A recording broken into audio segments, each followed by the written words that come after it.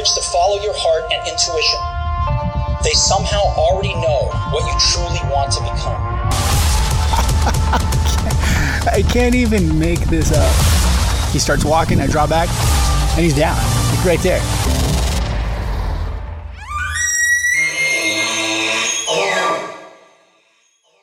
Today's episode is brought to you by Tricer USA. They make gear that's fast, light, and simple. And holy crap, guys, I got to tell you, I've been talking about this panhead that's coming out, and I got my hands on it. And like in my head, I knew that it was 4.5 ounces. Like I'd read the specs, but I don't think I really put together how light 4.5 ounces is. This thing is ridiculous. It's amazing. It works so well. It's so light. It's so simple. Like the fast, light, simple thing. It's like, it makes me giggle. Yeah, it's amazing. There's no reason to not have a tripod with you when your setup is this light. It is amazing. Go get yours. If you want to pre-order yours, it's a $20 deposit to get your hands on this thing. It's ridiculous. I've loved it. This is the new standard on which everything will be judged from here on out. So go get yours today. Pre-order for just $20 at tricerusa.com. Their new panhead. It is amazing. Use the code TRO, save yourself 15%. Alrighty, Justin, welcome to the podcast, man. How you been? I've been good, man. I appreciate you having me on. Amongst some of the greats that I've been listening to this show, there's quite the lineup you have on your show. So I feel humbled to be a part of it, man. So thanks a lot. Oh, it was funny because we were messaging and you're like, I don't know, like I feel like it's such a big show, and I was like, man, I'll talk to anyone. Nothing against like anyone, but I feel like my favorite podcasts are probably like the less famous people, right? Sure. Like, I feel like I get famous people on and they kind of all say the same thing, or like they've been on podcasts before. And so like, I don't know. To me, it's like the regular dudes. I hope that you're not offended by that, but like the regular dudes, those are my favorite podcasts. So heck yeah, man. Heck yeah. Well, I'm glad to be part of it. So elk hunter in the military. We're going to talk a little bit about, I don't want to say time management, but like taking advantage of the opportunities, building this life, even if you're in the military. I'm big on that. Like, how do you design your life to be able to go hunting, do all these things? And like you had mentioned, a lot of people in the military, I don't have time, it's not an opportunity or whatever. And you're like, hey, I'm in the military. I'm super busy, but I still get after it. So I was going to have you on, kind of talk about some of those opportunities, but I guess back up a little bit, 30,000 foot view. Like, what's your background?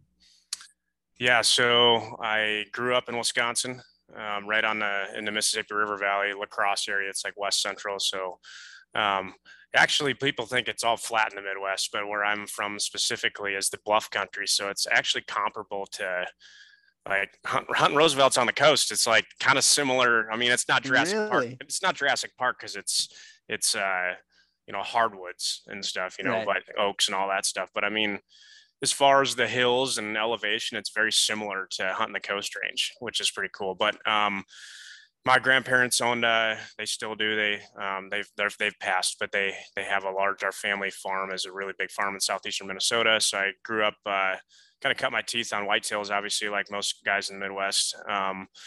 Shotgun only area, so had to learn how to be close and figure out how to read sign and kill deer close with a slug, because when I was a kid, and I mean, they didn't make slugs that could shoot 200 yards yet, so right. It was transformed into the archery world and just really went down that rabbit hole and just enjoyed bow hunting whitetails. On top of that, a huge waterfowl hunter, like big time waterfowl hunter too.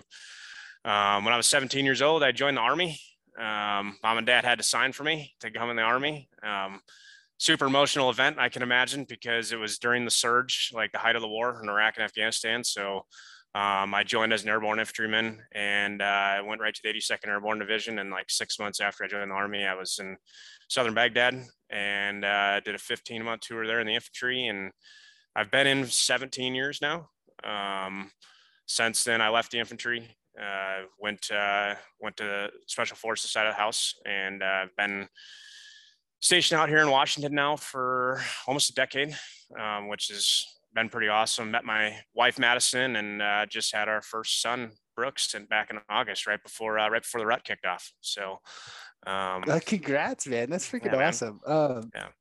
And kind of like we said, it's funny because I worked with a lot of military guys. So in a previous life, I spent a lot of time around military bases, and I was always blown away by the dudes that didn't hunt. Like we would go up to Alaska, Wainwright or Richardson, and like all these dudes that we were with, and nobody hunted. Like I met one person in 6 years that even hunted and was like taking advantage of the Alaska thing. And I was like, No that doubt. blows my mind. I'm like, you guys can hunt anything. And none of them did. And I was like, why is that? You know, and a lot of these guys, you know, like yourself, grew up hunting or whatever, and they get in the military and it's like they just leave it behind.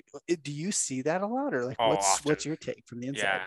Yeah, often. I mean, and to be quite honest with you, I was one of them initially because, I went from small town Wisconsin to, where, the town I was from was like 4,000 people. I mean, there was a bigger populace closer by, but anyways, and then I went down to Fayetteville, North Carolina, which people dub Vietnam, but it's like 250,000 people on top of Fort Bragg and all that stuff. And I was just like kind of shocked by the culture that was down there and whatnot. And then our deployment op tempo, I did a 15-month tour, was back for a year, did a 12-month tour, was back for a year, did a 7-month tour.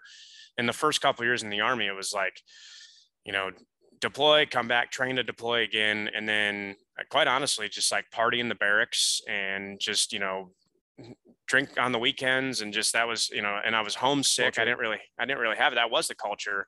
And then finally, it was actually about year 3 in the Army. I was like, man, I'm sick of this. Like, I want to go home. I don't want to do this anymore. Like, I just had this thing, but then I knew what I wanted to do ever since I was a little kid was to go the route that I ended up in. I also wanted to be an airborne ranger. It was this thing that I really wanted to be, from playing GI Joes when we were all kids, and I was like, well, I have to try. So I became an NCO. My life changed because I enjoy being a leader. It's really fun for me. And then I ended up going to Ranger school, doing that. My life changed in the infantry once I became Ranger qualified. But to not to go down that rabbit hole, but like I decided, okay, I'm gonna stick this out. I'm gonna stay in the Army and for at least a little while longer. But I can't do what I've been doing the last couple of years. I have to bring home to me instead of being homesick, Right. and that was pretty much when I started hunting North Carolina. Fort Bragg is, I can't quote me on it, but it was like 40,000 acre military installation. It was a gigantic military installation. And quite honestly, like the body size of deers are really tiny. Deer are tiny down there, but the racks are pretty good if they're managed properly. I Right. mean, heck, you can probably see this little one behind me. I mean, that's like a 8-year-old just swamp donkey that like pretty much touched itself. And I killed that one with my bow, and anyways, like started turkey hunting down there, and we'll get to that point because that turkey hunting the big timber down there actually really helped me navigate how to hunt elk out here. Oh, interesting. Yeah, so we can get into that, but like honestly, it was like I need to bring home to me so I'm not so homesick. And to your point, is I would talk to people all the time, and it was like, hey man, you hunt? Yeah, I used to. I just don't have time for it anymore. Yeah, man, I used to, I grew up in Ohio. I deer hunted all the time, or I grew up here. Like we used to do it all the time, but I don't have time for it anymore. And I'm like, what do you mean you don't have time? Like you don't have time because we're just in the culture of the infantry, in the barracks on the weekends and partying and doing that stuff. The time is there. We get at least every government holiday is a 4-day, a 4-day Right. weekend for a government holiday. I mean, when you're in the regular Army, like your leave is a little bit more regulated as far as like when you can take it's like Christmas time and summertime, but like at least 4-day weekends, there's weekends. I mean, if you ain't training, it's still a normal job. And Right. it's like, you guys can go out and do this on the weekends. And so I started doing that on my own, figuring it out. And, it just opened up this, this whole different realm. I met people, a lot of which are vets, but I had a lot of friends in Southeastern North Carolina that were all big hunters. I even like started getting somewhat of a like Wisconsin, North Carolina accent. Don't even ask me how that came about. But man, I was actually super nervous to PCS out here because it was all I knew. And I had so many friends and I loved hunting down there. I loved the guys that I was around. But when I came out here, then it really opened Pandora's box up out here, man. Cause like being in the West, like I'll never want to go to the Southeast again. That's for sure. And I don't envision myself going back to the Midwest to actually live. I'll live in the West the rest of my life because I just absolutely love it out here. Not Yeah. Western Washington. You can definitely throw that in the trash. But outside of that, man, I love being in the West, and it's awesome. But I mean, like, so I worked with a nonprofit too for. I mean, I still do stuff with a nonprofit called Fallen Outdoors, and I found it when it very first started, and so I helped the founder, who's one of my best friends, Eric Bakken. We brought it to where it is now, and it's got hundreds of thousands of veteran followers, and we're in pretty much every state in the lower 48 and Alaska. And so for the last like decade, I've had the opportunity to like really be involved in the veteran and active duty side of the outdoors and get to see and hear everything that we're kind of talking about, where it's like, I once did it, but I don't do it anymore. Well, come on, let's go do this. And in our mission statement really is for exactly that. And it's like, how could we take guys who are displaced from their home to new parts of the country and bring that sportsman lifestyle back to them and just rekindle that fire? And it's been a fun ride, and it's been awesome to be a part of it and be able to help people navigate the time management, like you're saying, Cody. Like, it really is. And then you start throwing in, like, now I want to be the best dad I can be too. And it's super hard to like figure out that work life, being a good dad balance, and wanting to hunt a lot still, but yeah, I mean, there's like 4 rabbit holes we could dive down there. I'm going to go back to the first one. I want to circle back to the kids thing, because that one strikes home a lot. And even the Fallen Outdoors thing. And I think these will tie together. I think, going back to like, why do people not pursue the opportunities? And I think a lot of it is the hurdle of it's kind of the unknown of like not knowing how to do it in a new area. And it's, it's like, there's the temporary factor. A lot of guys are like, man, I'm only here for 4 years. Like, I don't know, like, why would I try to figure this all out? It's the culture aspect. It's a lot of it, but you could kind of sum all those up into like, it's totally different than what I know. And it seems like too big of a hurdle to learn it. Sure. And I found the same thing in the nonprofit world. It's like, so I worked with a nonprofit for years that helped kids get involved in the outdoors. And you can teach a kid, you can take a kid and take them hunting and they're stoked about it or whatever. But if you don't teach the parent how to go find their own version of this, they'll almost never go do it. Right. Because it's like, if I said, hey, let's go on a hunt, and you came on this hunt with me on some private ranch, it doesn't really like show you how to break that cycle of like, oh, where do I go on public? Where do I go do this thing? And you see this a lot, is like, if I don't know how to go do it on my own, it's easy to go do with someone else, but I haven't crossed that hurdle. And I think, looking back on a lot of the times I talked to people that were in the military and this kind of came up, I was like, oh man, why don't you take advantage of it? It's like, I don't know. Like, I don't know where to go. Like, I don't know, it's like this whole new learning curve. Because if you're from Wisconsin and you go to North Carolina, whether you're a Bragg or Campbell June or whatever, it's like this whole different thing. You don't know where to go, how to hunt this. Like, yeah, they're both whitetails, but it's very different. Like all these aspects. So unless you have someone else that's like, hey, come with me, right? And hunting's one of those weird things where it's like, you take a buddy and like all of a sudden you can't go back there. And so like there's this whole like curve, this learning curve, or this like hurdle to get over. And I see that both in, the nonprofits where it's like you're trying to get either kids or veterans or whatever into hunting, but also just in like active duty military guys that are like, I don't know how to do it, which is like this seemingly small hurdle. But if you don't get them over that, it's like they don't go want to do their own thing. Well, it really is. I mean, I talk to guys all the time. They're like, man, I've heard the book is, the size of an encyclopedia to be able to navigate in Washington. And it's like, it's really not that hard, man. It's not. Like, take a little bit or just ask. And that was like I don't want to go down the nonprofit rabbit hole, but like that's like one of the main things for us. It's like, we're here to help you navigate this and figure this out. And now you can be a force multiplier and go help other people. But the crazy thing is nowadays too. And I mean, for me, like when it comes to elk hunting, I've had two mentors that have helped me quite a bit the last couple of years, but like I was all self-taught, and it's, it's 2023 now. Like the amount of like, dude, I mean, you can get on Onyx or base maps, click on an area that you think might be good to hunt, and it's going to give you like the regulations to that spot, to that area as Right. well. So you can click on it, or YouTube University is remarkable. Podcasts like yours and all these other podcasts that are out there, the stuff is there. Like, and again, it comes down to like, I think it's people's comfort level. It's like, and they just don't necessarily want. There are some guys out there, man, like they're like a lot of people in the military, their drive is unmatched. You know what I mean? But they have to you have to break the ice. And Right. and I've seen it over the years where we've taken guys out, especially in like the waterfowl realm. And it's like, take some dudes out, get them on a good banger freaking duck hunt. And all of a sudden they're like, holy shit, I had no idea Washington had this many mallards or meant this many ducks in it. And the Right. next thing you know, like you see these guys out on the Nisqually Wildlife Refuge, like taking other dudes out, and they figured it out. And it's like, hell yeah, man, this is what we're doing this for.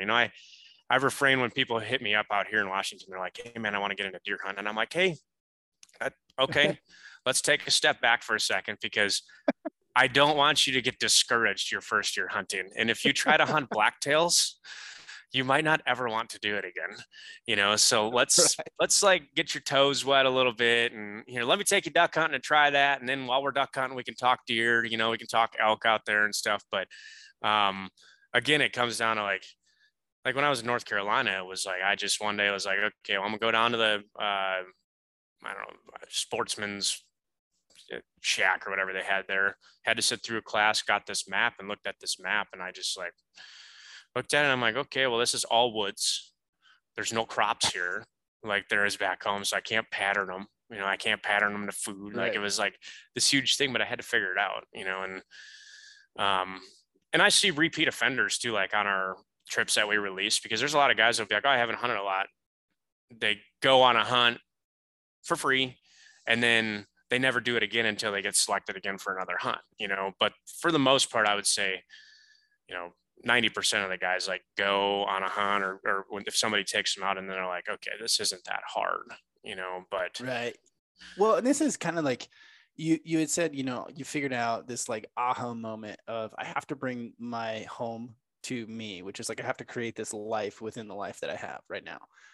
I think that is very key. I think this is good for active military. It's good for anyone in the world. It's like, there's this saying of like, do what you can with what you have. mm-hmm. And a lot of that is like, okay, where are we at right now? Yeah.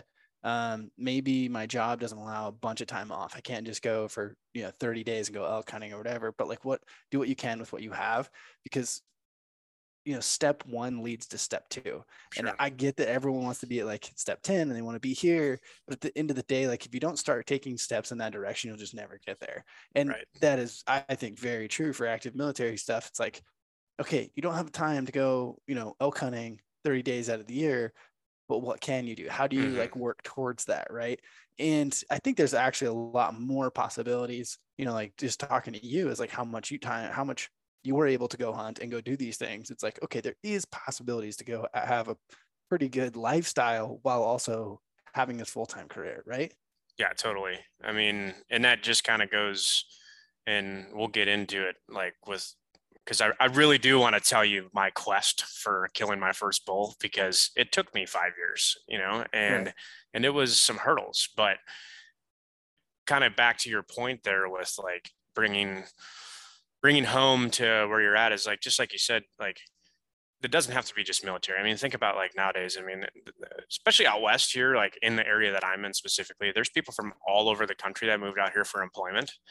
And, it's the same exact thing. It's like maybe they came from Kansas, or maybe they came from Montana, where they elk hunted all the time. And even though it's only a 10, 11-hour drive back there, but they don't have the time to be able to do that during elk season out here. So you got to figure out how you can start doing it here. When I first moved out here, I did the normal like Midwestern friendly guy thing when I moved out here, and I went and knocked on some doors, and I got permission to hunt. Like it's like this farmer had like 800 acres, and I still have permission to hunt there. And I was like, okay, well, I don't know anything about blacktail. I don't know anything about elk, but I know how to sit in a tree stand, and I know how to look for deer trails. So I went up there, I hung some tree stands, I put some cameras out, And the first time I checked my cameras, I'm like, holy shit, that's a super nice buck. And then I was like, whoa, there's a cow.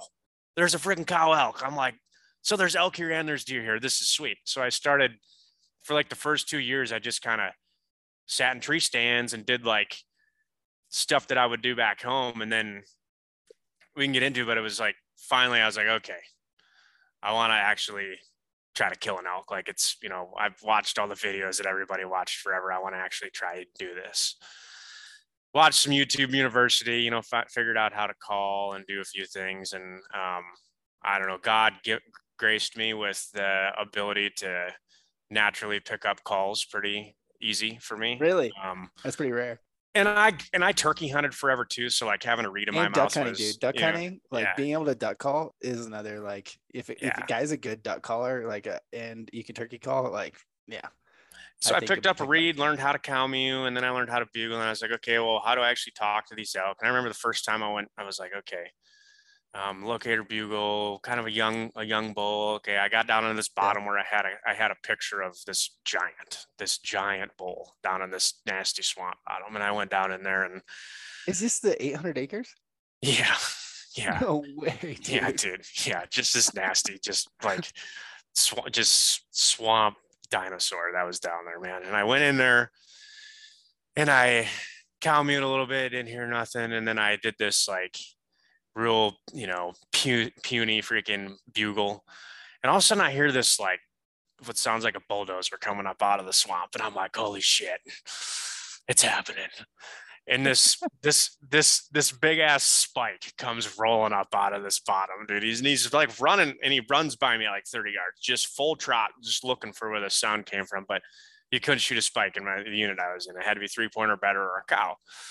And he goes up to the top. Well, then I heard a bugle off in the distance, just like kind of just a chuckle more than anything. I'm like, oh, sweet. So I ran up to the top, and I heard that bull bugle again. I didn't know where that spike went. And I started calling a little bit more, and all of a sudden I hear again this bulldozer coming up out of this like nasty reap rod, and I'm on the edge of this like ATV trail, and I've got my bow in my hand, and I'm ready to draw because this thing was coming, and it was so close that I was like, it's gonna pop out right here, and it popped out, and it was that spike again, but he popped out at 5 yards, like literally like 5 yards, and he's just standing broadside, looking at me. We're just locked eyes, and we're like, holy shit, what's up, dude? And he's just looking at me. And at that point I was like, okay, this is where it's at. I really want to pursue it. But I only had like a weekend to like in the moment. I had like a couple of days to try, and I went back there and tried again. The couple of days I had left, nothing happened, no big deal. And then so that was kind of like what I would consider, well, no. So that was that was my first experience of kind of just dabbling into it a little bit. That's a pretty good first experience. It was sweet for Western Washington. Like, come on, that's like that doesn't happen. Well, it gets way better. Like, Okay. So next year I'm like, all right, I want to try this again, but I was still like back to the point where we're getting at, Cody. Like, I was still super nervous to like broaden my horizons and go just drop into some public ground, on the coast and just go after the unknown. I didn't know enough about it yet. I didn't know enough about it. I was like still kind of nervous about it. I didn't have any friends that did it yet. I was still new to the This unit. blows my mind. I mean, how many deployments, like all this stuff, and you're like, what? I don't understand that. Like how, like, what do you mean? Help me wrap my head around. Like, how can you be nervous or like of the unknown? Yeah, right. I mean, like, yeah, just to completely. I don't know, when it comes to like hunting big ground and stuff out here and just dropping in and going like more so the unknown of like, I don't know my ass from a hole in the wall when it comes to chasing elk and just big timber, So I knew there was some elk at that place again. So I didn't have any time off, but I was watching the weather and it was hot. And then this cold front came in, and I saw the next morning was supposed to be like 35 degrees. And I was like, if they're anything like any other animal, they're going to be active. I got to go before work that morning. So I go out to this place, and I did back to the point of hunting turkeys in the big timber in North Carolina. when I'll go turkey hunting down there, if I didn't hear birds gobbling, it was pretty much a wash for me because I didn't know where they were. They were just scattered all over the place. It was all just big timber, but I would go up on ridges. I would, locate gobble birds, try to, whether it was shock gobbling them or, fly down cackles, like trying to get some birds to hammer off. And then I would run and I would just go chase them. Same type of tactics that I have now developed for elk for the most part, in a nutshell. So I go out to this property. I'm like, I got to get on the high ground, find the highest point. I get on the high ground and I remember seeing Corey Jacobson. He's like, yes, I'll do I don't want to scare him right off the bat. A lot of times I just cow call a couple times in my bugle tube in case there's something close. And then I'll rip a bugle. So I, meow, nothing, rip a bugle. And I hear one answer me. And he just chuckled. And I'm like, really? Did that just happen? So then I'm like, I got to hear it again. I bugle at him again. He bugles at me again. Classic. I'm like, sweet. I know where he's at. He's on the edge of this clear cut. He's on the other side of the property, but he's by this clear cut. That's where he's got to be. So I haul ass down there as fast as I can get there. I got my wind checker out, just getting into my face, doing everything that I've self-taught. And I get down by the edge of this clear cut and I hammer a bugle off and he just comes unglued. Just comes unglued. I can hear him thrashing a tree up there. And I'm like, holy crap. And and all of a sudden, boom, here comes a cow, 30 yards. Here comes another cow, 30 yards. Here comes a spike, and they're at 30 yards. And the cows circle around or go down a little bit, and they come right up to me because I'm on the edge of one of their trails. And now I have a cow standing less than 10 yards from me. And she's trying to figure out what I am because she wants to be where I'm at because she wants to get on the trail. And here comes the bull. And of course, he doesn't come by at 30 yards. He keeps himself out in the wide open, and he's at 50 yards. But he comes out and he stops, and it was the most majestic thing in the world. He just turns and looks at me while he's looking at his cows, and he just hammers off a big bugle. And it's the sunlight coming up behind him a little bit. There's steam rolling out of his mouth. And he's just it was just the most majestic thing in the world. I got this cow standing right next to me. I draw my bow back. I'm like, 50 yards. I can do this. No problem. I can do this. He's looking right at this cow. I send my arrow. And because he's looking at the cow, he's basically looking at me. So when I shot, he actually did the splits on me. Some people don't believe elk can do it, but he did. He ducked my arrow. He did. And my arrow went right over his back and he just trotted off. And that was the rest of it. But I got on the phone on my way out. I got on the phone with my dad and I'm like, Dad, you'll never guess what just happened. And I told him, and I'm like, I missed him, but it was the coolest thing that I've ever experienced in the woods. And he's like, I'm so proud of you, Justin. You're not mad at yourself for missing. I'm like, no, it was awesome. It was the coolest thing ever. And that right there was kind of what really sealed it. And a week later, I had one more opportunity to go again, and it just got better. I didn't get a shot, but I get in. I went to the same place. I get in. I travel all around this property, and finally I get one to answer me. And he answers me from where I first bugled in the morning. And I run back up there, and me and him just get in this pissing match. And I bet you we scream back and forth at each other for no short of 30 times. And everything that I've learned, now, there was that day I could have killed him, but I didn't know. And as a matter of fact, you've talked about it on your podcast, but a couple of days later, I met who became a really good friend of mine. His name's Chris Horton. He runs the Elk Addicts. He owns Elk Addicts. Yeah. And I met Chris, and Chris has became a super good friend of mine. He's one of my big mentors when it comes to elk hunting. And I actually met him in person. He was here in Washington doing a Roosevelt hunt too. And I met him, and he was like, dude, because this bull was just thrashing this tree. And he's only he's literally 15 yards away. But I can't get a shot at him because he's just, and Chris is like, dude, when they're raking, their eyes are closed. And I'm like, are you kidding me? I literally could have came to a full draw and took 2 steps to my right and plugged them. But whatever, it is what it is. But it was just, again, it was just badass. Didn't kill one that year, but I was like, this is it. Cause I've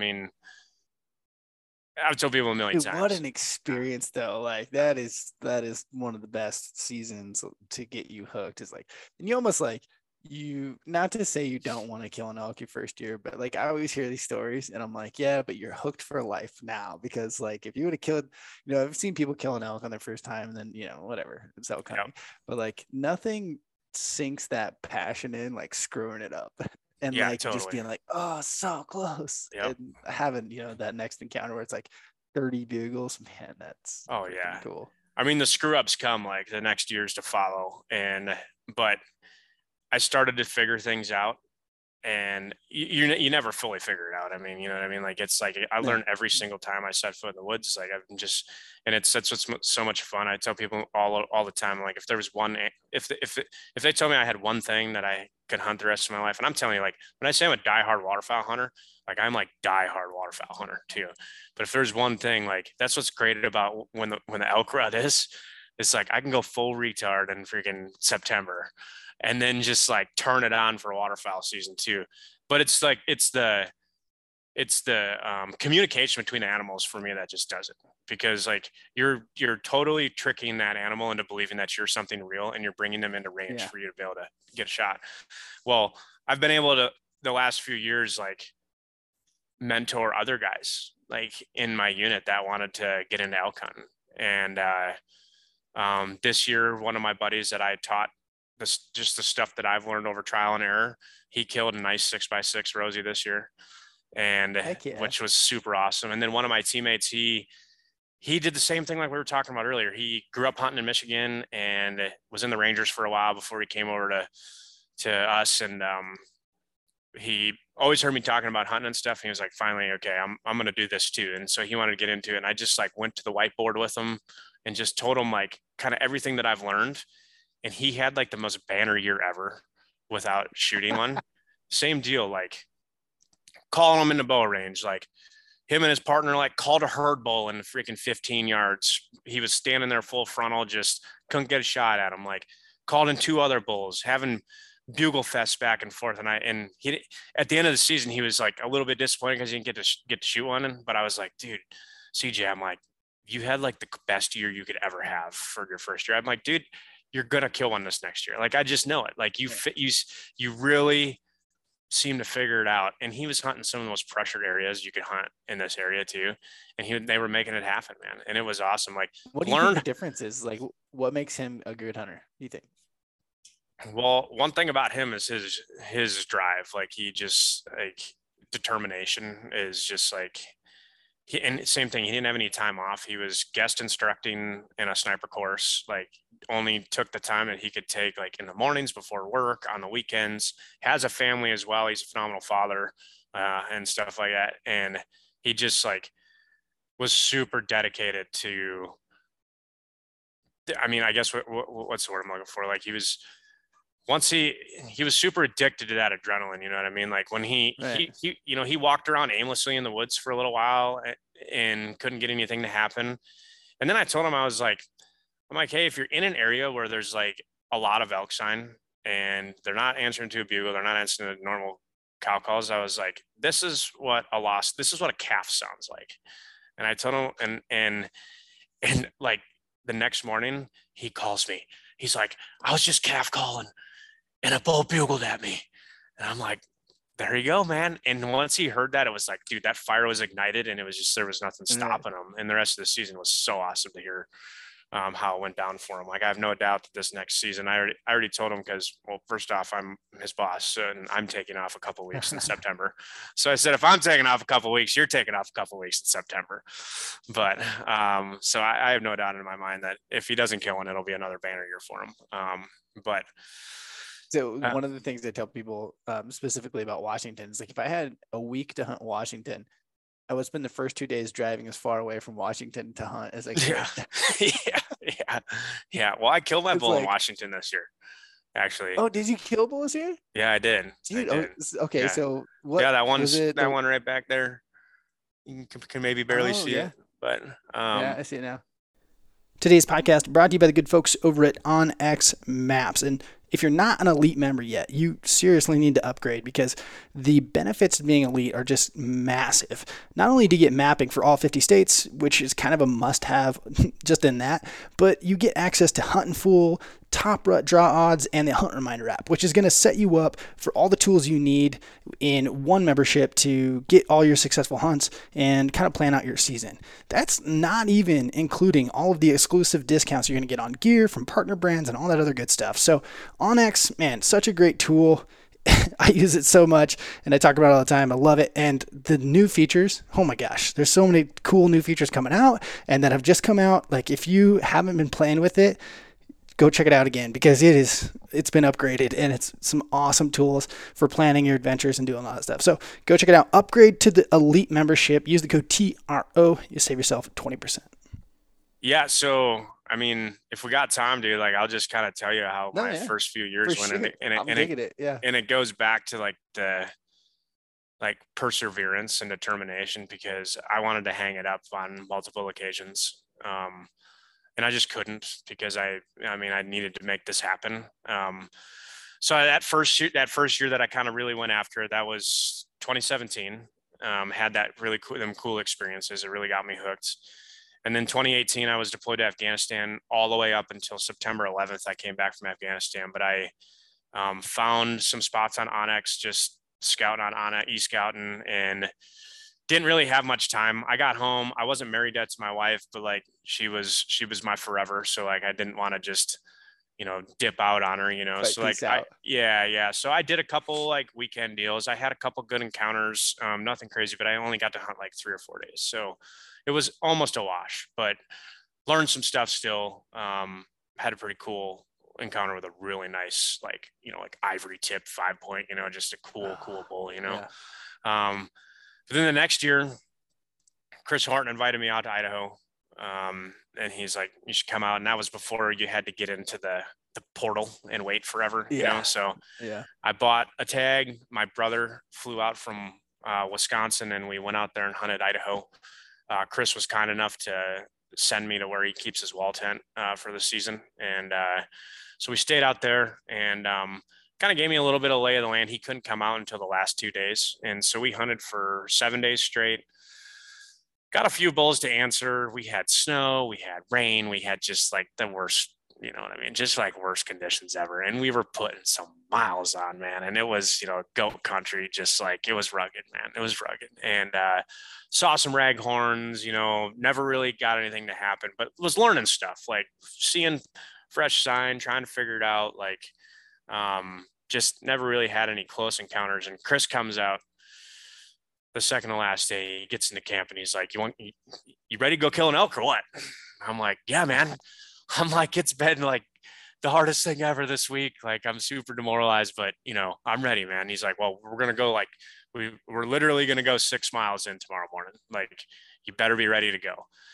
This dude's built like a silverback gorilla and he just like he can just move. Like he can just move. And my brother and I I'm in pretty good cardio shape for the most part. I consider myself a mountain goat for the most part. You put a rucksack on my back, I can move.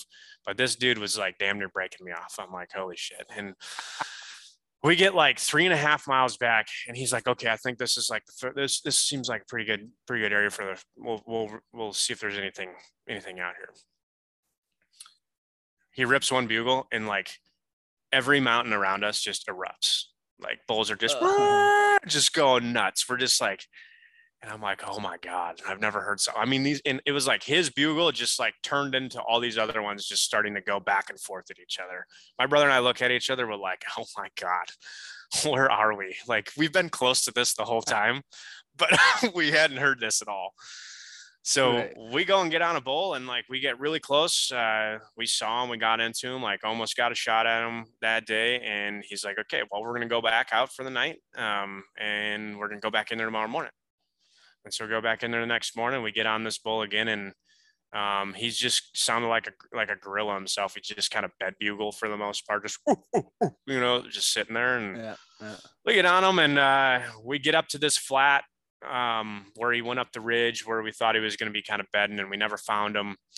And Chris was just like, hey man, we're going to do something kind of completely out of the ordinary. I'm going to go down this way. You and your brother drop down through here. And we had one other guy with us and he was like, and you cut down through here. We all had an in reach and he's like, one of us is going to find him. And when we find him, just send out a comm shot so we can regather and we can actually get on them and hunt them. Well, I went down through and he's like, and let's meet at the big rock. There's this rock down in this bottom that was like the size of a mini school bus. Like this massive rock. That was the rally point.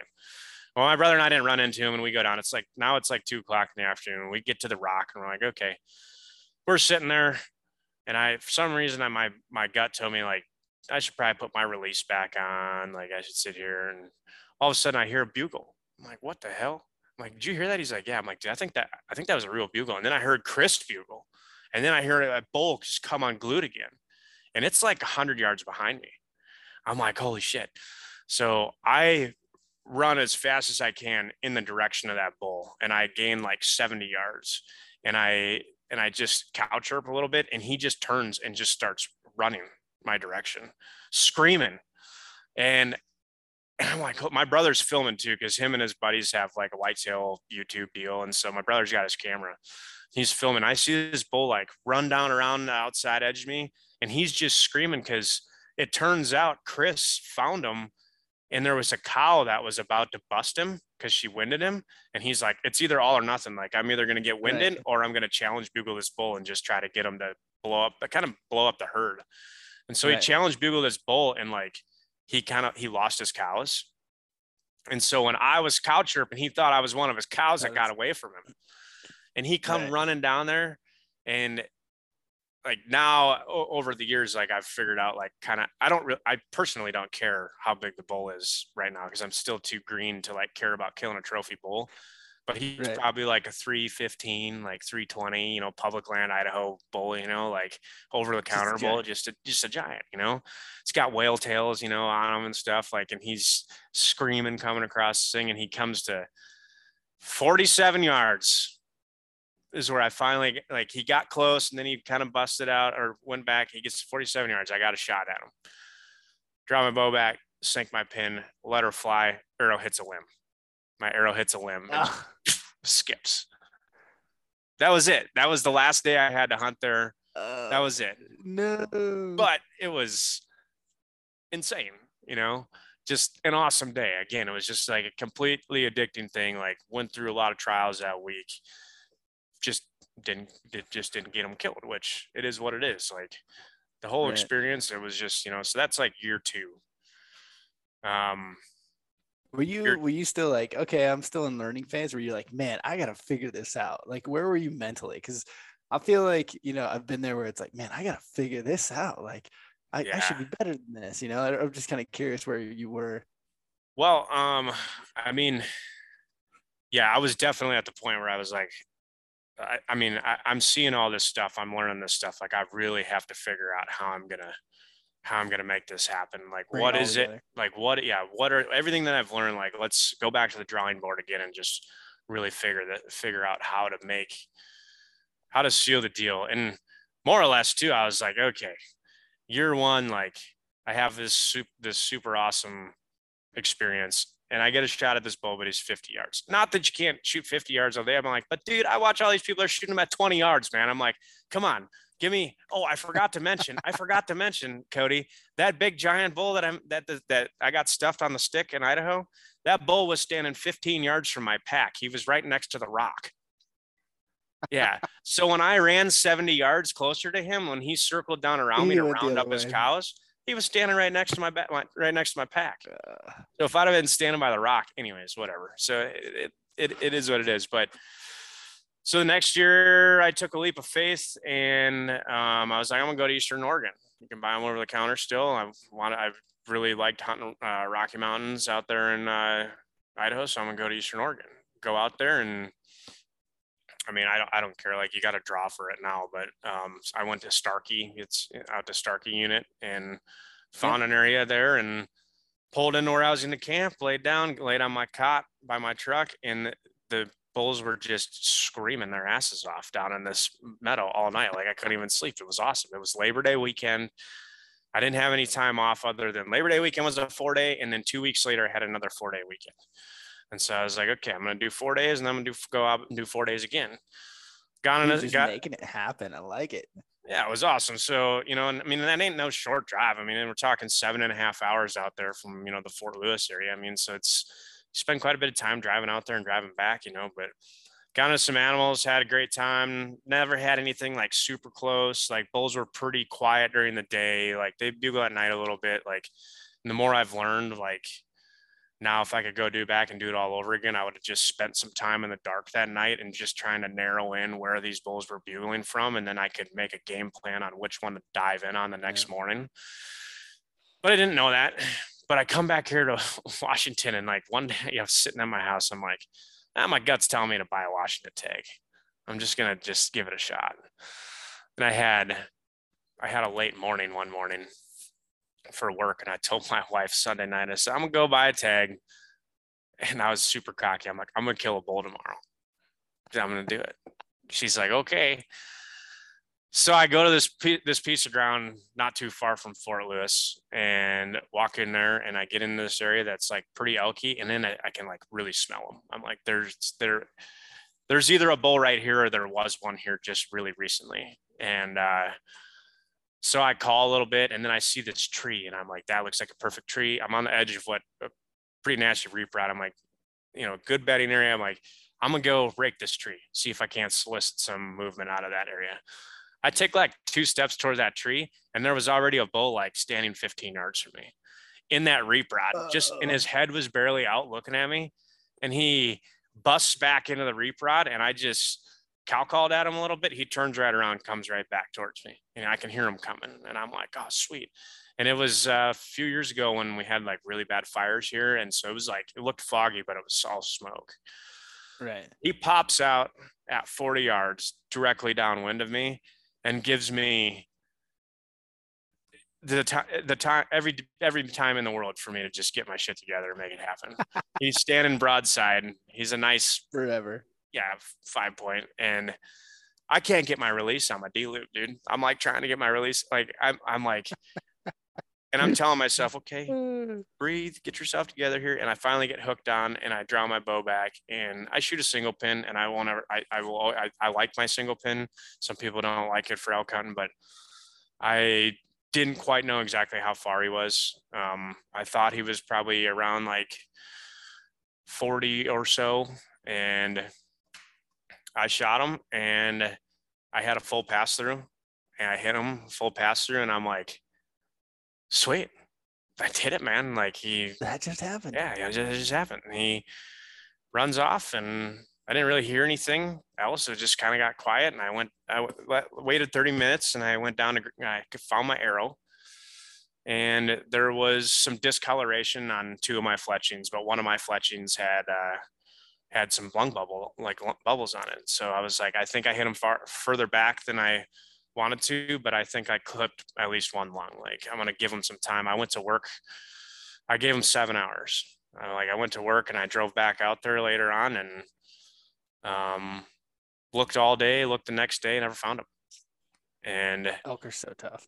Oh, dude. And it just like absolutely crushed me. And but I was like, well, screw it. We're going back to Oregon again that next 4-day weekend. So we go back to Oregon and hunt Starkey again for like a couple of days. And you can just tell me to shut up whenever too, because I can just talk forever. No, dude, I'm kicking it. So we go out to Starkey again, kind of get into a few animals, nothing much and we just took a leap of faith again. And we're like, well, let's go just try a completely new unit. Like, we drove like 2 hours to a different unit out there. Won't say, because you can actually still hunt there without trying it. But go to this new unit, drive up to where we think this is a good area to go, and there's trucks everywhere. And you've been Eastern Oregon, I assume. Oh, yeah. Everything is like everything's hunting from the top down. Like, most of the places are hunting up top. Well, I'm in this like super steep area. Would be like, it was super steep. And I'm like looking, and I'm like, man, if I was the elk, I'd be way the hell down there, because nobody's going to walk down there and walk back up, like most people. Right. So we found a way around on Onyx, like found a BLM gate, and this rancher had an easement through his property. And we drive through this guy's ranch, and we hit a gate before the gate that was on the map, and it said no hunting. And I'm like, oh shit. Well, I've got a picture of it. My buddy took a picture of me and my buddy standing in front of this, and I didn't even know he took the picture, but we're just like defeated, just standing there like in front of this gate that says no hunting. Lo and behold, here comes this dude, comes riding up on his quad, and he's like, hey, you boys going through? We're like, no, it's like a gate, like it says no hunting. He goes, oh, he said, I own this place, man. He's like, you can just go through here. I'll open the gate. I'll let you through. And he's like, but just get up to the BLM before you get out and actually hunt. I'm like, Right. okay, sweet. I go, you been seeing any elk down here? He goes, oh man, it's been a highway down here for like the last week. I'm like, sweet. Any good starting points at all by chance? And he's like, yeah, go up to such and such creek, and they've been coming off the hill there, and just bang a left and head up into that area. I'm like, okay. Next morning, walk up to that creek. It's so steep scale on this thing. We had our bows on our backs because you could reach out and basically touch it, Yeah. get up to this like somewhat level spot, take our bows off our packs. I pull my bugle tube out, rip one locator bugle, and 4 bulls hammer off right there. Like just hammer off. Like, and Go time. oh dude, it was go time. Like one bull ran into another herd. They started fighting right there. Like this, oh dude, it was insane. Awesome. And, we chased this bull and his cows for a little while. And after everything I've learned, I was like, let's just leave him be. I was like, I looked at the map. I was like, he's going this direction. I'm like, here's a bench right here. I think he's going to bed right here. Let's just leave him for a while. We'll leave him for an hour, get some food in our bellies, and then we'll just go re-engage. Left him for an hour, got to like where I thought he might be. And I bugled, and he was right there where I thought he was going to be. And I mean, I got the two guys down in shooting positions that I had with me, and that bull comes out and just puts on a show at 30 yards, and they couldn't get a shot at him. For both guys have never done it before either. They'd never elk hunted before, so they didn't know how aggressive you could be and move in and stuff like that. But they got to see some cool things. Like a cow came down, and like the lead cow came down and actually brushed up against like my buddy Nate's like, dude, this cow came down. She brushed up against him and was kind of like, hey, let's go. Like, don't worry about him. Like, don't worry about him. Let's go. And they went off. That's cool. And we just left him again. And then I went and re-engaged him, and we got into him super heavy again. And it was like 2 hours left of light. And I know we could have probably tried harder to get the bull, but you could shoot a cow in that unit too. And it was our last day. And we ran around where we thought they were coming. And all of a sudden these cows start coming down through this little drainage.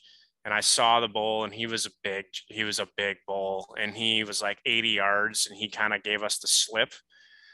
So I told my buddy Seth, I was like, dude, step up on this rock and shoot one of these cows, because these cows were like all at 35 yards, 40 yards. So he draws his bow back, shoots this cow. She runs off. We watch her tip over. And like, so we went to work, and we just an awesome season again. You know what I mean? Like, I had that misfortune myself, but we got to, had an awesome rut fest, one of the best rut fests I've ever been in still to this day, and killed a cow, like we all split it because we worked super hard, for it together. And it was just a really awesome experience. Like his first animal ever with a bow.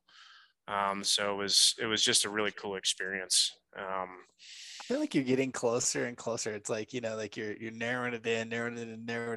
And it's like, you still got to like put yourself in those opportunities. And like in the elk hunting course, I'm always talking about, like, you just got to put enough good opportunities in front of yourself and be able to do that consistently. Like, it's all about building a system to get yourself into those positions. And then once you're there, there's things you can do to kind of take luck out of the equation. Mm-hmm. But at the end of the day, you still have to put yourself in the red zone multiple times a season if you want, because you could be the best hunter in the world. You can be Ryan Lampers, and everything still has to go correctly in the red zone, and that's not always going to happen. Maybe for Ryan, but not for everyone else. But like, it still has to go like perfect, right? There's always going to be mistakes. There's going to be issues. It's like, oh, he went left and I went right, and whatever. And like, those type of things happen. But the more times you can consistently put yourself in the red zone, like, that's when you start finding success. And it's like, as I'm hearing these stories, it's like, yeah, now you're consistently putting yourself in that red zone. You're getting in range. Like now Yeah. it's just got to fine tune. And the hard part is like when you start out, you're kind of just trying to figure out elk in general, how to find elk, how to get close to elk. And then it takes a few years before you even get close. And so then you have to figure out what you can get away with, what you can't get away with, all these like things that you didn't even consider for the first 2 or 3 years because you were just trying to find elk. And now it's Yeah. like, and like the new guy, didn't get away or you didn't realize you could get away with this, like the rubbing thing. It's like, like the Yeah. veterans, like, oh man, you can just walk right up and shoot them when that happens. It's all these things like you kind of got to go through those trials and errors, but like after you do, you like start putting the pieces together, start getting consistently in the red zone, consistently getting those opportunities.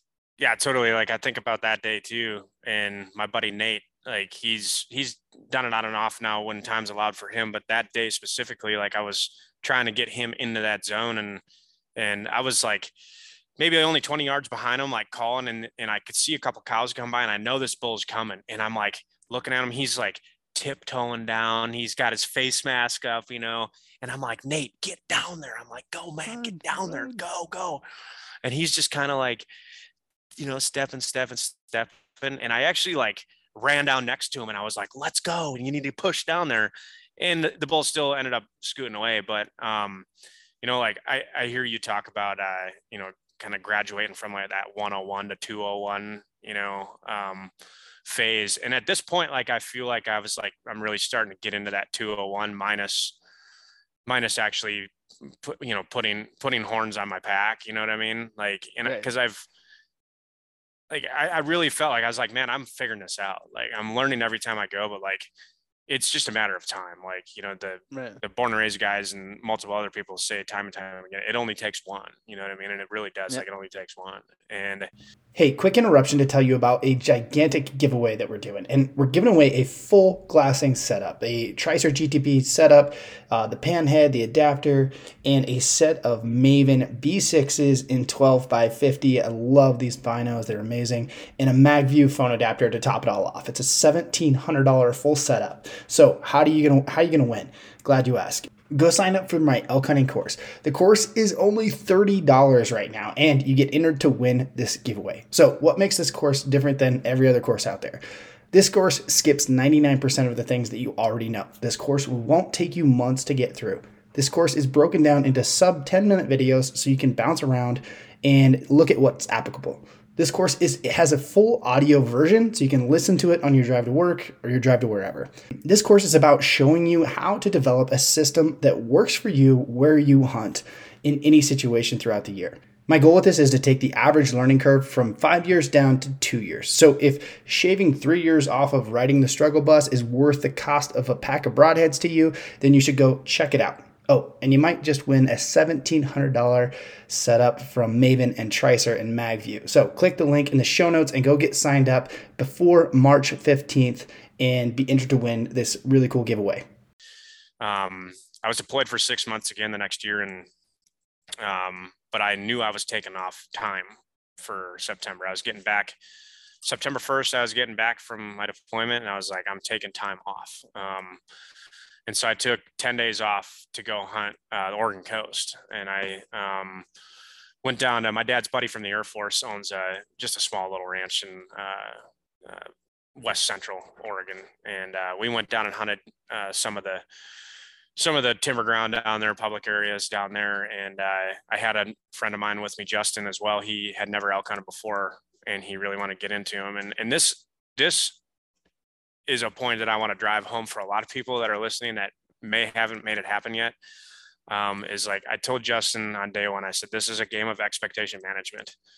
Like if we go out today with the mindset that like, we're going to, like, we have to kill a bull. Like we have to do this. Like we have to get a shot at one. Then like, we're just going to let ourselves down.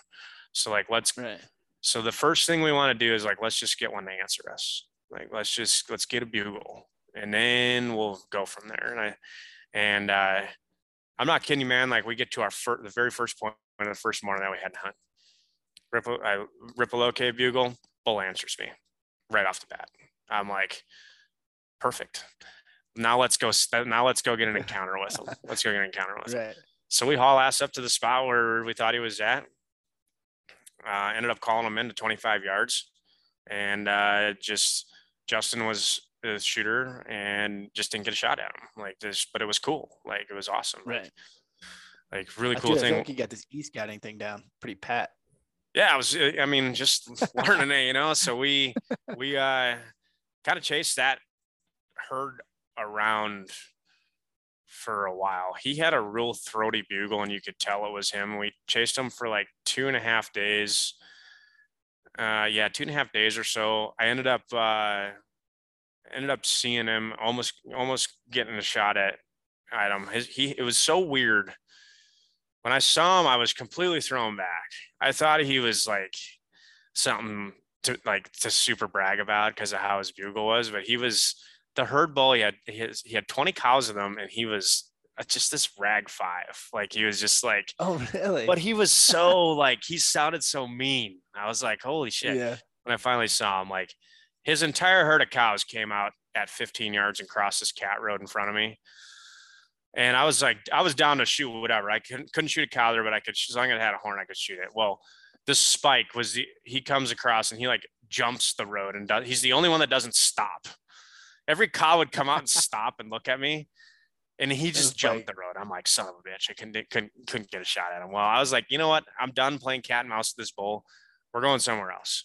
And one of my other mentors, his name's Tony, he really helped me out, and I told him what was going on, and he was like, hey, here's an area you could try.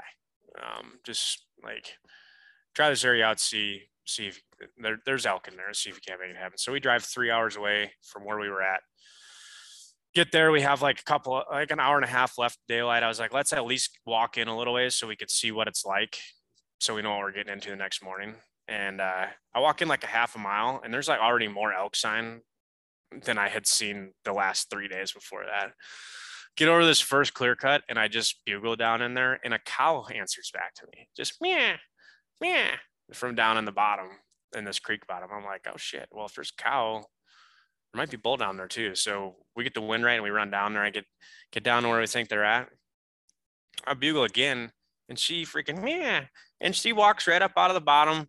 2 cows, they just casually walk by at 20 yards. I'm like, so this is cool. I mean, no bull, but like there's obviously elk here. Yeah. So next morning, go out there. Sure enough, in that bottom, there was one that we had fired up pretty good. He ended up leaving, and just that one didn't work out. Go like another mile back, get into another bull bugling.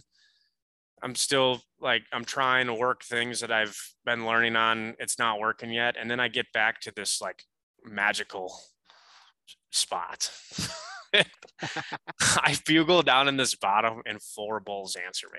And I'm like, okay, which one sounds the closest and which one sounds like he wants to play a little bit more than the other ones? I just kind of felt out their temperament. And I picked one and went with them. Got in there, saw his cows. He was bugling. I could see his cows in this like real dark bottom, and he's just hammering back at me, but he's not coming close to me. He's just going away. So I did the same thing, looked at the map, and I was like, if I was him, I'm going to go bed right here in this reap rod up on this bench. This is where I think he's going to go. So we're like, let's leave him for an hour, and then we'll just go re-engage. And left him for a bit. Wind got bad, so I had to come in from a different direction, and it took me like an hour and a half to get through the nastiest stuff that I was getting hung up. Like I was like, this is terrible. It's like 12 o'clock when I finally bust out in the area where I think he's at, and I actually had service there, and I texted my wife, and I'm like, man, I think I blew it. Like I thought we were gonna make it happen. She goes, don't give up now. She's like, he's got to be close, and I'm like, all right. And I heard him bed bugle. And I'm like, holy shit, he just did it on his own. I just heard him bed bugle. I'm like, oh, he's right there. So we ran about 100 yards closer to where he came from, and we got set up. And I said, all right, man, you ready? And he's like, yeah. And I just did this growly kind of, I mean, I essentially challenged bugle him down in there, and he cut me off. Just cut me straight off. So I hammered at him again. He cut me off again. And in less than a minute, I had him standing at 20 yards, the most perfect chip shot in the world. It was incredible. Standing there 20 yards, snot rolling out of his face. He was like the size of a freaking red Angus bull, just a giant, And he was like a perfect 5-point on one side and then this big club horn on the other side. Just this super cool bull. Yeah, I'm at full draw. I anchor, and I was listening to your podcast with Joel Turner just recently, and it's so true. Like, I just talked myself through it. I'm like, okay, I shoot a single pin and I keep it dialed for 40 and I just know my hold unders. And so I drew back and I'm like, okay, aim a touch low. All right, good. Whack.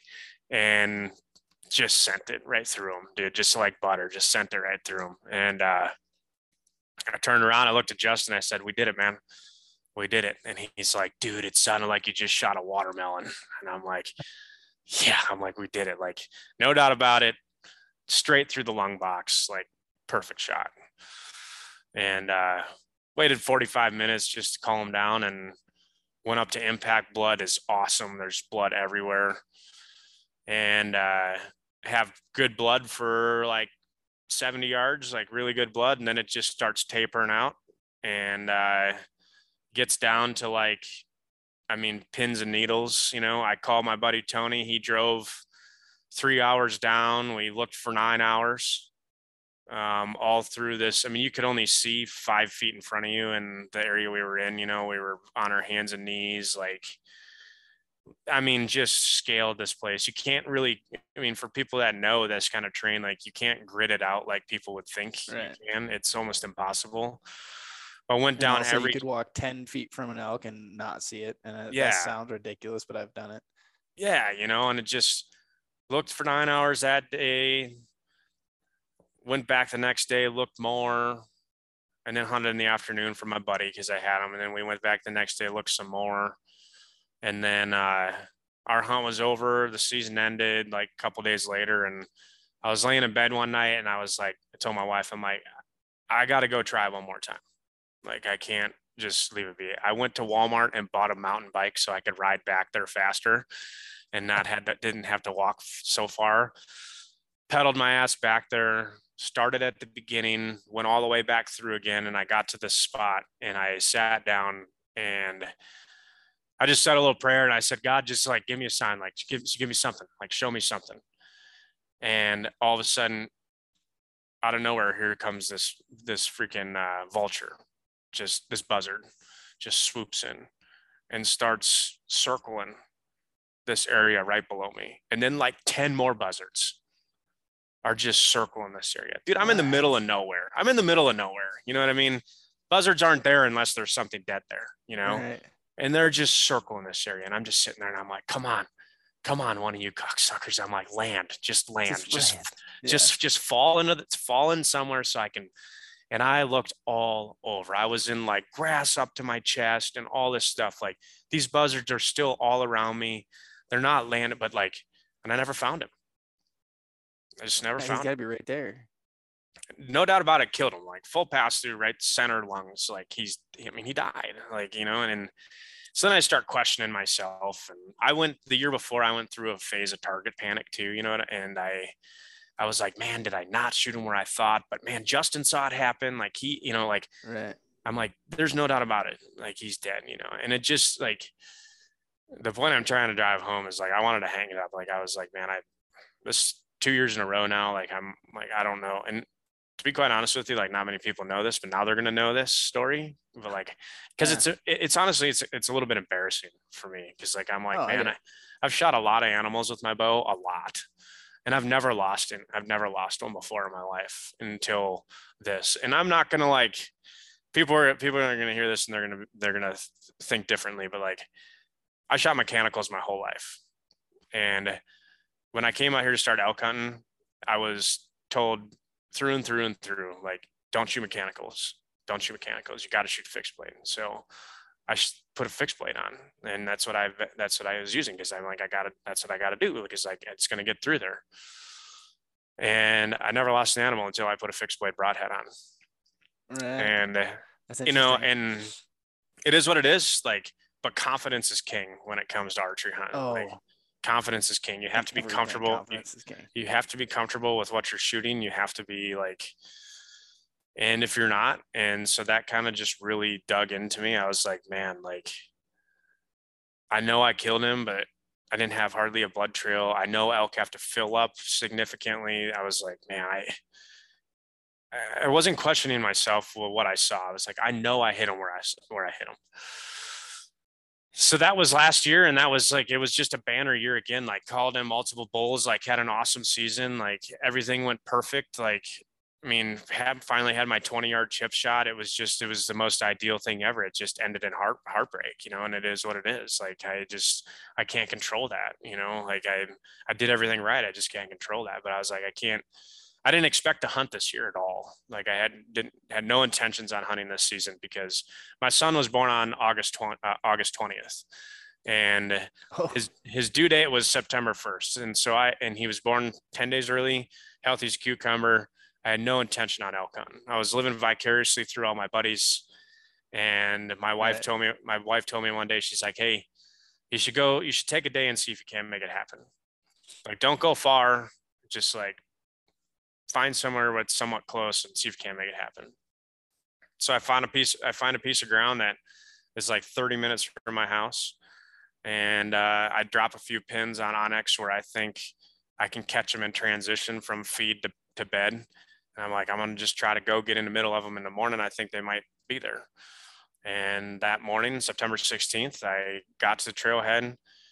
I waited like 30 minutes until I felt like I could at least shoot comfortably out to like 40 yards, and walked in, got about 400 or 500 yards down the trail, and hit my attack point where I thought that I could bust into that transition point. And I looked to my left and I could see some really nice dark timber and some skunk cabbage and stuff. And I'm like, this is where I'm going to go in. I had to bust through a tiny little creek. And so I just cow called a couple times as I broke a bunch of branches and shit to get in there. And I get up to this spot and I'm like, this looks like a good spot. I could just, cold call a little bit. And I cow called one time and I heard a stick break. And I'm like, that sounds like an elk. And so as I knock an arrow, I hear a cow. Yeah. And I'm like, okay, well, there's definitely a cow coming. Before I could even get to it, there's a cow standing at 30 yards. And I could shoot whatever in this unit. So I was like, I'm gonna shoot whatever because I just want to. Right. She's standing at 30 yards, and I'm like, well, turn broadside. And she couldn't really see me very well because it was like dark timber, and the wind was good. And anyways, she couldn't quite figure out what I was. So she turned around and walked out of there, and she went to go downwind of me. And as she was walking away, I saw the bull standing there, and he's about to step out at 30 yards. And she got downwind of me, and she barked at me. She barked at me. And he's like, nope, I'm going to go and follow her. So he follows the direction she went, and I knew he was going to cross this lane. And I was like, I knew it was going to be kind of a further shot again. I was like, unless I can get a good range on him, I'm going to let him walk, and I'll just go and I'll re-engage him. Well, he stepped out on that lane and just stood there. I hit him with my rangefinder. He was 47 yards, and I did the same exact thing as Joel was talking about. I quick dialed to 50, drew my bow back, and I just said to myself, I was like, you can do this. No problem. You got this. And I sent it, double lunged him, watched him trot off, heard him crash. And I still waited an hour, but I literally I knew he was dead. And I literally I dropped my bow on the ground and I sat down on this log. And I was like, man, what a year. I got into a new house that I didn't expect to buy, had a beautiful baby boy. And then I finally just shot my first bull.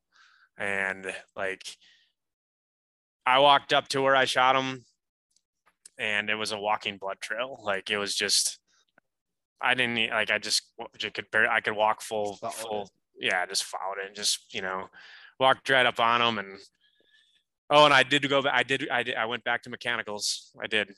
I told him confidence is king, man. And I was like, you know what? I'm going back to what I've shot for years. And I did. And and I'll keep doing that now because it worked for me. And anyways, yeah, just walked up on him, and I was just like all by myself and just sat down and just kind of took in the moment, by myself, and then made a few phone calls and started quartering them up and stuff. And then my buddy, one of my teammates, came out and helped me pack them out with his daughter came out too with him. His 5-year-old daughter That's came cool. with. So that was really fun experience. And yeah. And then that's him back there. He was a super old bull. He's not like a giant, but he was super old and, just awesome. I mean, like of all like it was a super anticlimactic hunt as far as like, you know, he wasn't he wasn't fired up. He Yeah, it wasn't doing wasn't anything crazy, wasn't the and chaos that it's been in the yeah, I years. had all that leading up to it, but it was just like, it was perfect. I stepped into the woods and I put an arrow on a bull 30 minutes after I did in an area that I'd never been in before in my life, like, and it was just like, I mean, that's cool. yeah. So that's when I graduated, Cody. I graduated at 201 status right there. Yeah. Yeah. So I like it. I mean, like I've never said like this is where 101 or 2-1 is. To me, it's just like consistency. Like it's always like, and you know it when you're there. Like when you're 101, you're kind of just wandering around the woods trying to figure it out. Like you're doing a lot of dabbling, and then yeah. once you develop your system, like, to me that's like a 201. It's like once you have that system, you're like, okay, this is what we do. Like here's that builds Yeah. confidence, and that's where consistency comes from. I was going to ask you, like, what advice would you give yourself when you first started out? But like, how would you describe the journey? Like, dude, that's such a cool journey. Was it like 5-6 years? And so how do you describe the journey from like where you were in the beginning to like finally putting your hands on that first elk? Well, I mean, it's surreal for one, but like, going back from the very beginning, I mean, it goes back to the beginning of our conversation. A lot of people are just like afraid to get out of their comfort zones, and like, this is like this is a huge testimony to like, if you're willing to do it and you're willing to just try. Like, I didn't have anybody to walk me through it. Like, I ended up meeting Chris, a couple years later. My buddy Tony, who's helped me out too, and just dropping some knowledge on me. But like, I didn't have those guys to hunt with me really. Like I learned it all on my own, and it was just this. Like, what was so fulfilling for me was that like I was taking the knowledge. I was taking the knowledge that I was reading about or listening to or watching on YouTube or whatever it was, and I was applying it, and it was all through trial and error, and through, to the point of my entire story there, to like some very misfortunes, but some also like, incredible opportunities, and like, and it all comes down to like, it does only take one, and, but like you said, Cody, like you got to get into the red zone. You have to have those encounters, to like become better at it. And like,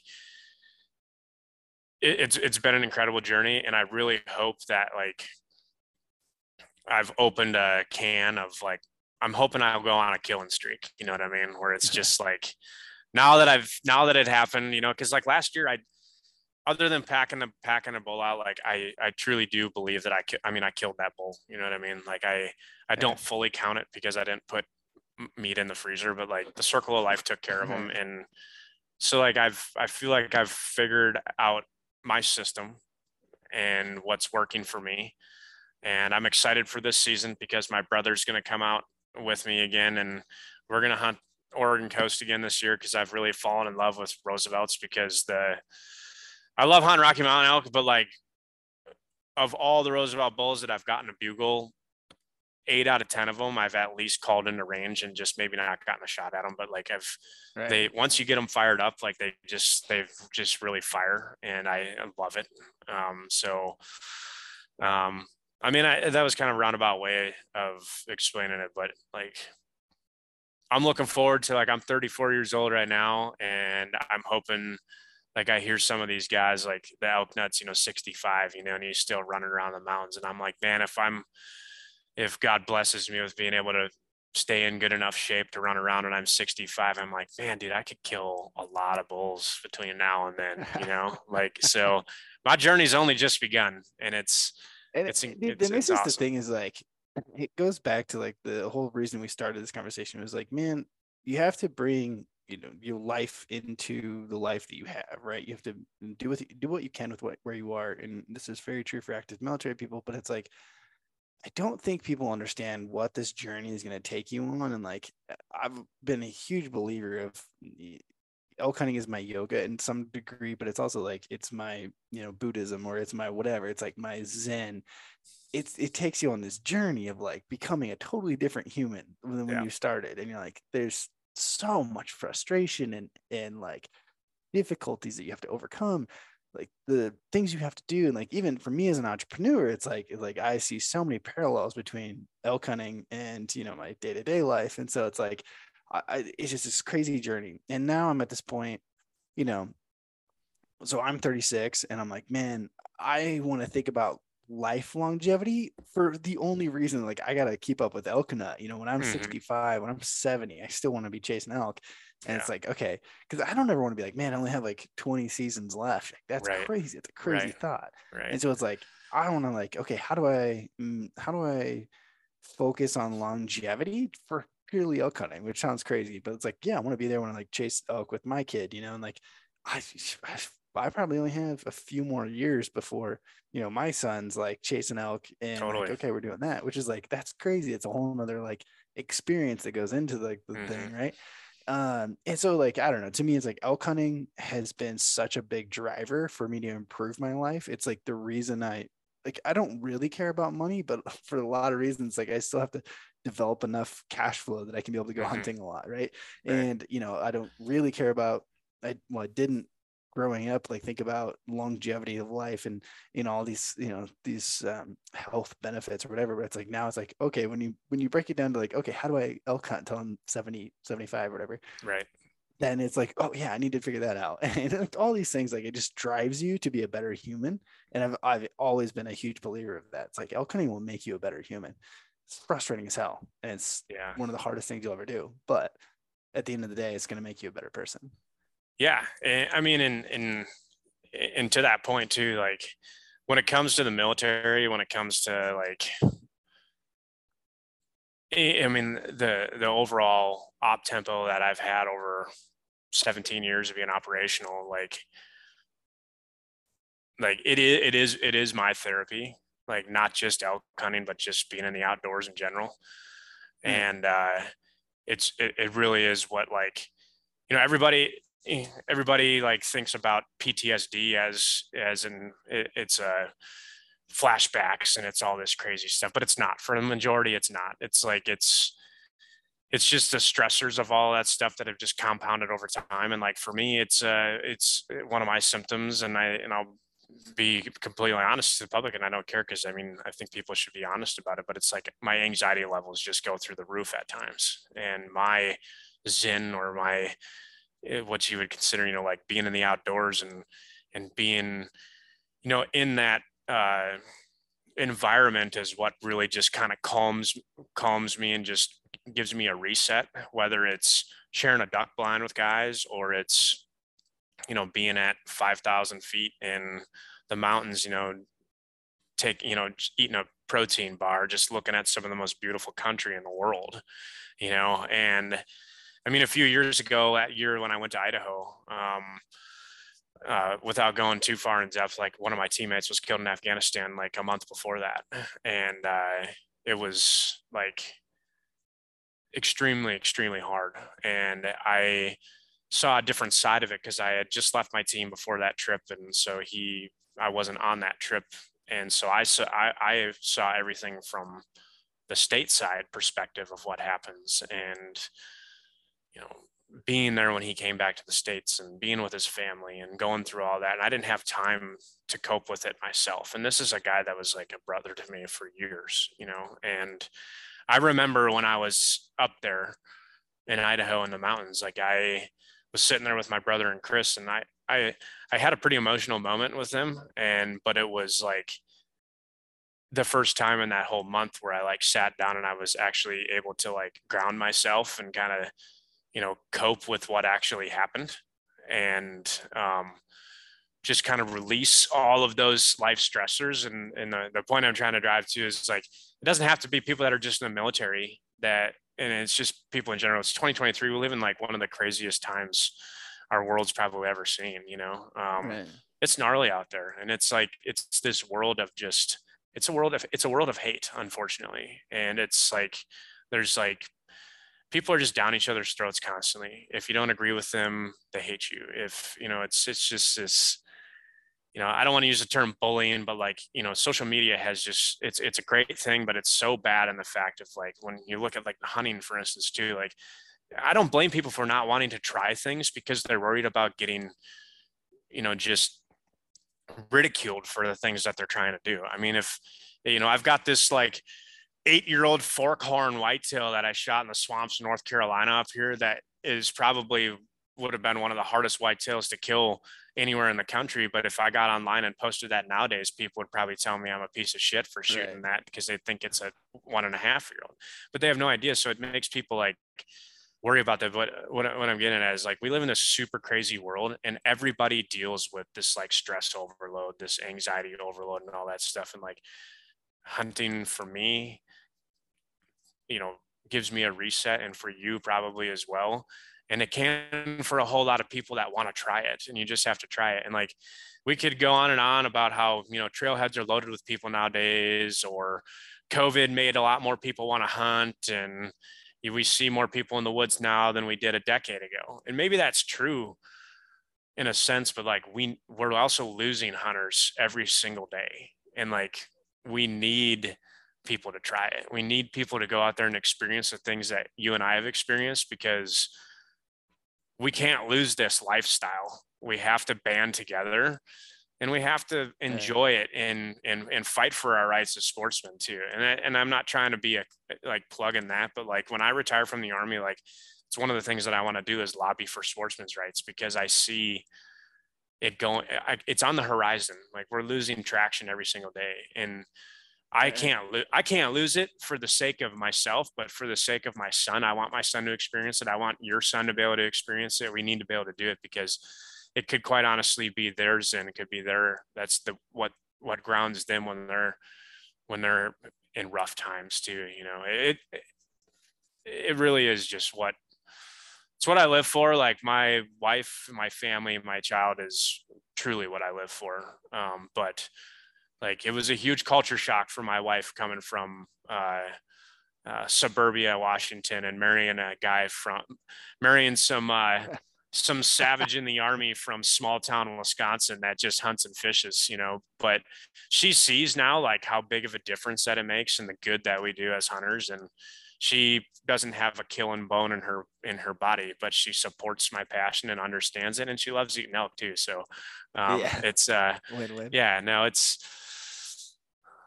an incredible thing, and I can't wait for this season already. It's going to be awesome. Dude, you got me all pumped up, man. I'm all jacked up now on Mountain Dew.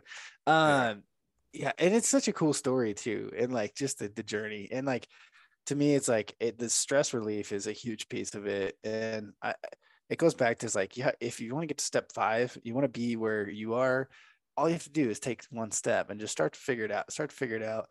And like, yeah, you don't have any mentors, but you're a great case study of like, all you have to do is start, show interest, and doors will open, right? Like, you didn't get mentors because you were out not doing it, you were doing it, and that created the mentors, right? Or like it showed like, oh yeah, this person's putting a bunch of work into it, yeah, I'm happy to help this person. So it's a great example of like, just start doing. Like, even if you don't have a freaking clue, start doing and figuring it out.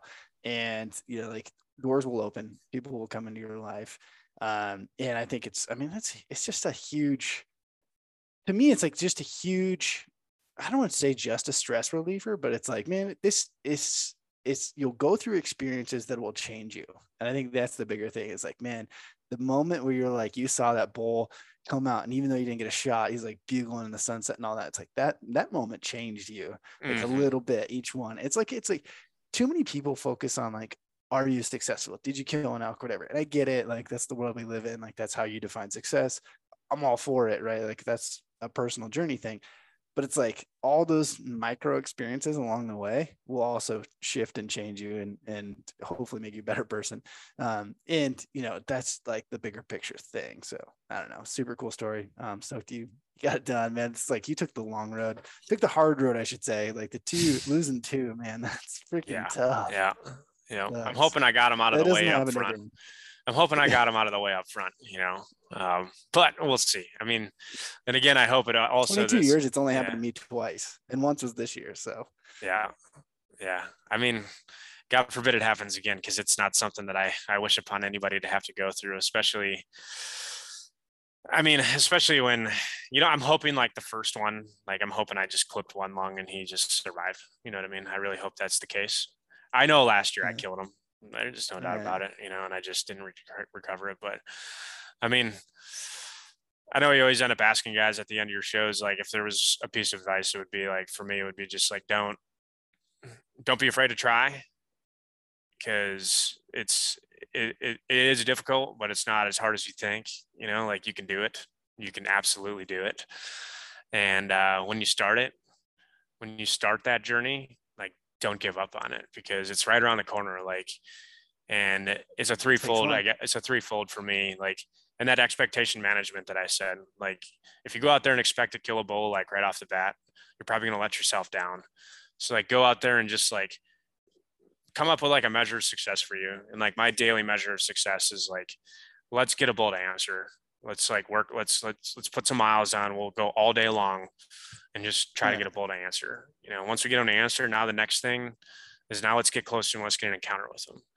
Okay. So then, now we got an encounter with them. Okay. Now we got them fired up. Like, let's get them in close, like, let's get them killed now, cause we can do this. Mm-hmm. Like, cause if you just go out there and you're like, yep, I'm going to get on my mountain bike, or I'm going to lace up my Crispies and freaking run, 8 miles back and, put up camp and go out the next morning, and the mountain's going to be crazy and I'm just going to kill a bull. Like, good luck to you, buddy. But it's probably not going to happen like that, and it will happen someday like that, but you just got to try hard at it. So, yeah. And I think another big piece of it is like not the hard part, but like I did this course, it's like elk 201 course.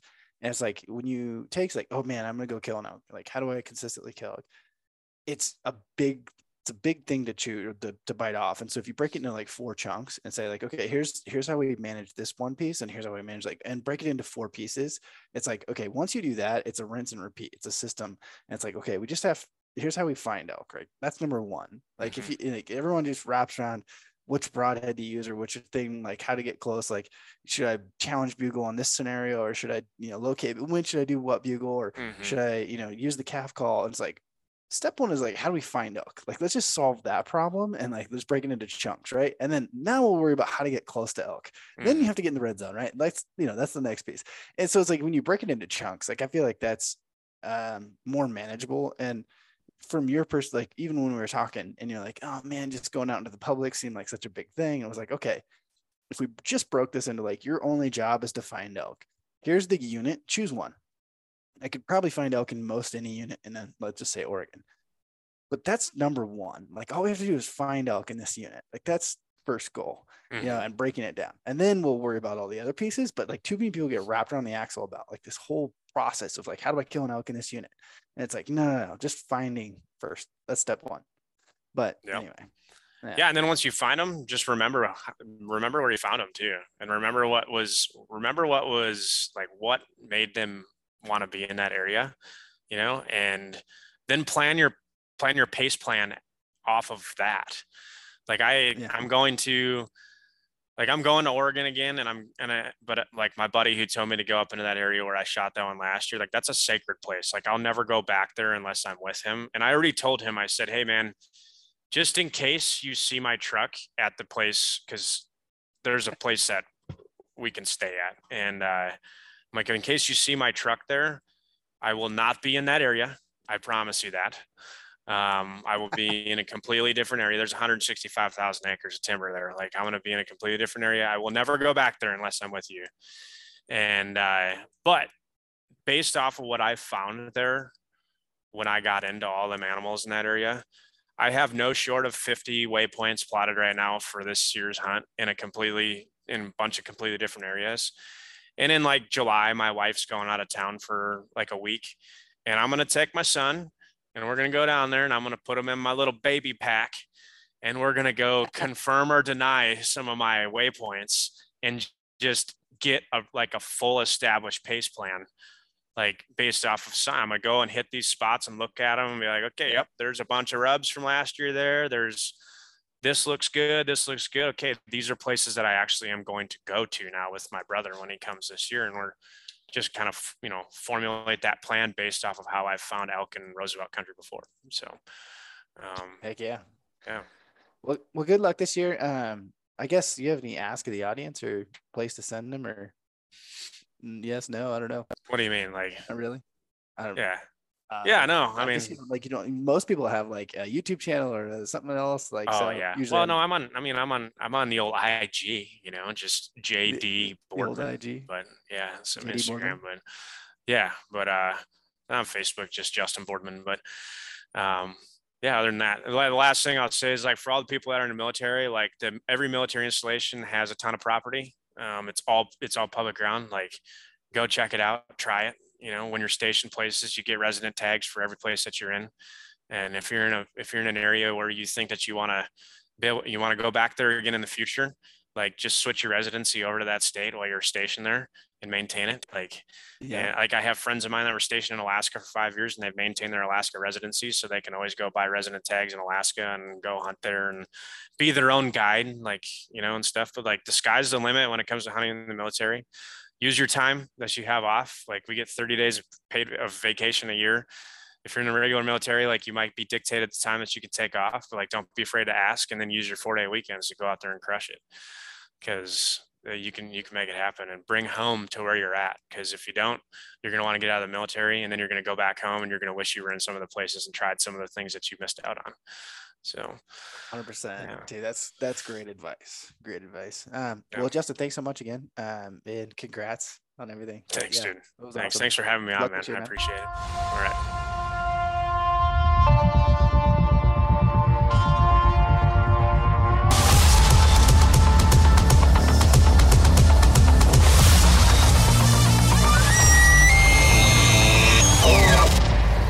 Just smoked him at 55 yards.